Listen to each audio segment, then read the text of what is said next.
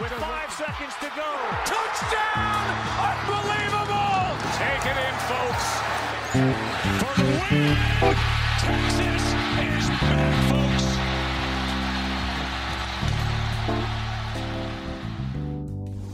Hi, I'm Phoebe Kumi, an audio staffer at the Daily Texan.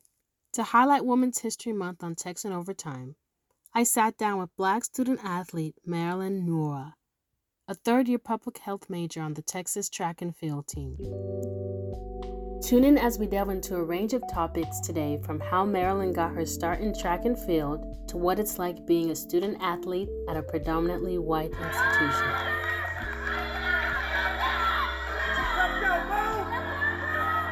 Marilyn was born in Houston, Texas to 2 Nigerian parents. But to learn more about her, I asked about some of her passions and pastimes, and this is what she had to say. Like photography, music and dance. I also really love being really active in my faith and in my faith community, as well as I have a really big passion for the youth as well. And that's a nutshell. I got a lot of hobbies. I keep up with you on Instagram, and you have such a nice social media presence, and it's enjoyable to see all your TikToks and everything. Thank you.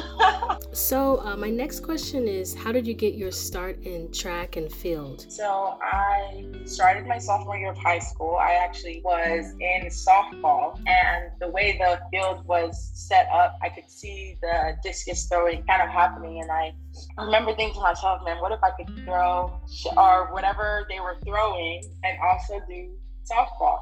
And so, long story short, I ended up reaching out to the track and field coach at my high school. Went to practice one day and just kind of fell in love with it. I was kind of a natural at it. And then from there, I've become a shot putter predominantly, and have tried everything other than javelin.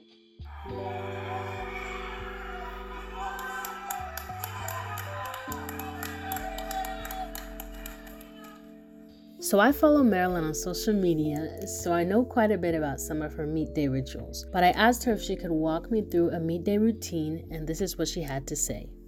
Typically, meet days to me feel very long, but they start early in the morning. I'm a morning person, so I'll get up early and take my time to do some self-reflection and prayer. My faith is just really important to me.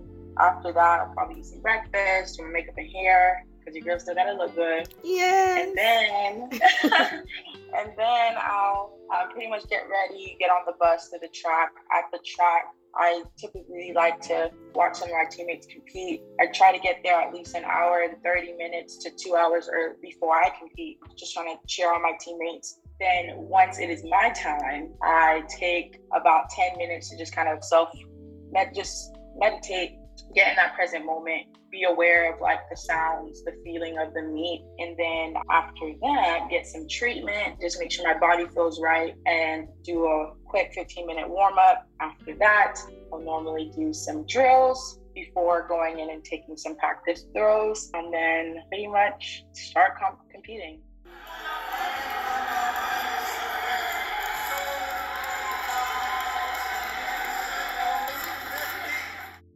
So we all know it takes a special sort of concentration to perform sports in front of an audience. So I asked Marilyn what usually goes through her head before she's ready to throw. I have learned over time, and I'm still learning, to just keep the thoughts very minimal before, throwing in the ring. And typically we'll think about like 2 just important technical cues that I will think about. And then once I'm in the ring, just kind of go and execute at that point, trying not to be too emotional about the throw, because it's not supposed to be emotional. It's like hitting those positions and pretty much giving it everything, being a beast in that ring, and can be a beauty outside or be nice Marilyn outside of the ring. And that's what I'm still learning, but getting better at. It is common knowledge that Black student athletes on campus are praised for their athleticism. However, what about outside of sports? Marilyn and I discussed what it is like being on the track and field team at a PWI, predominantly white institution. I asked her if she feels heard and seen outside of track. She had a lot to say. So I feel like this is a loaded question, but I'm going to answer it to the best of my ability.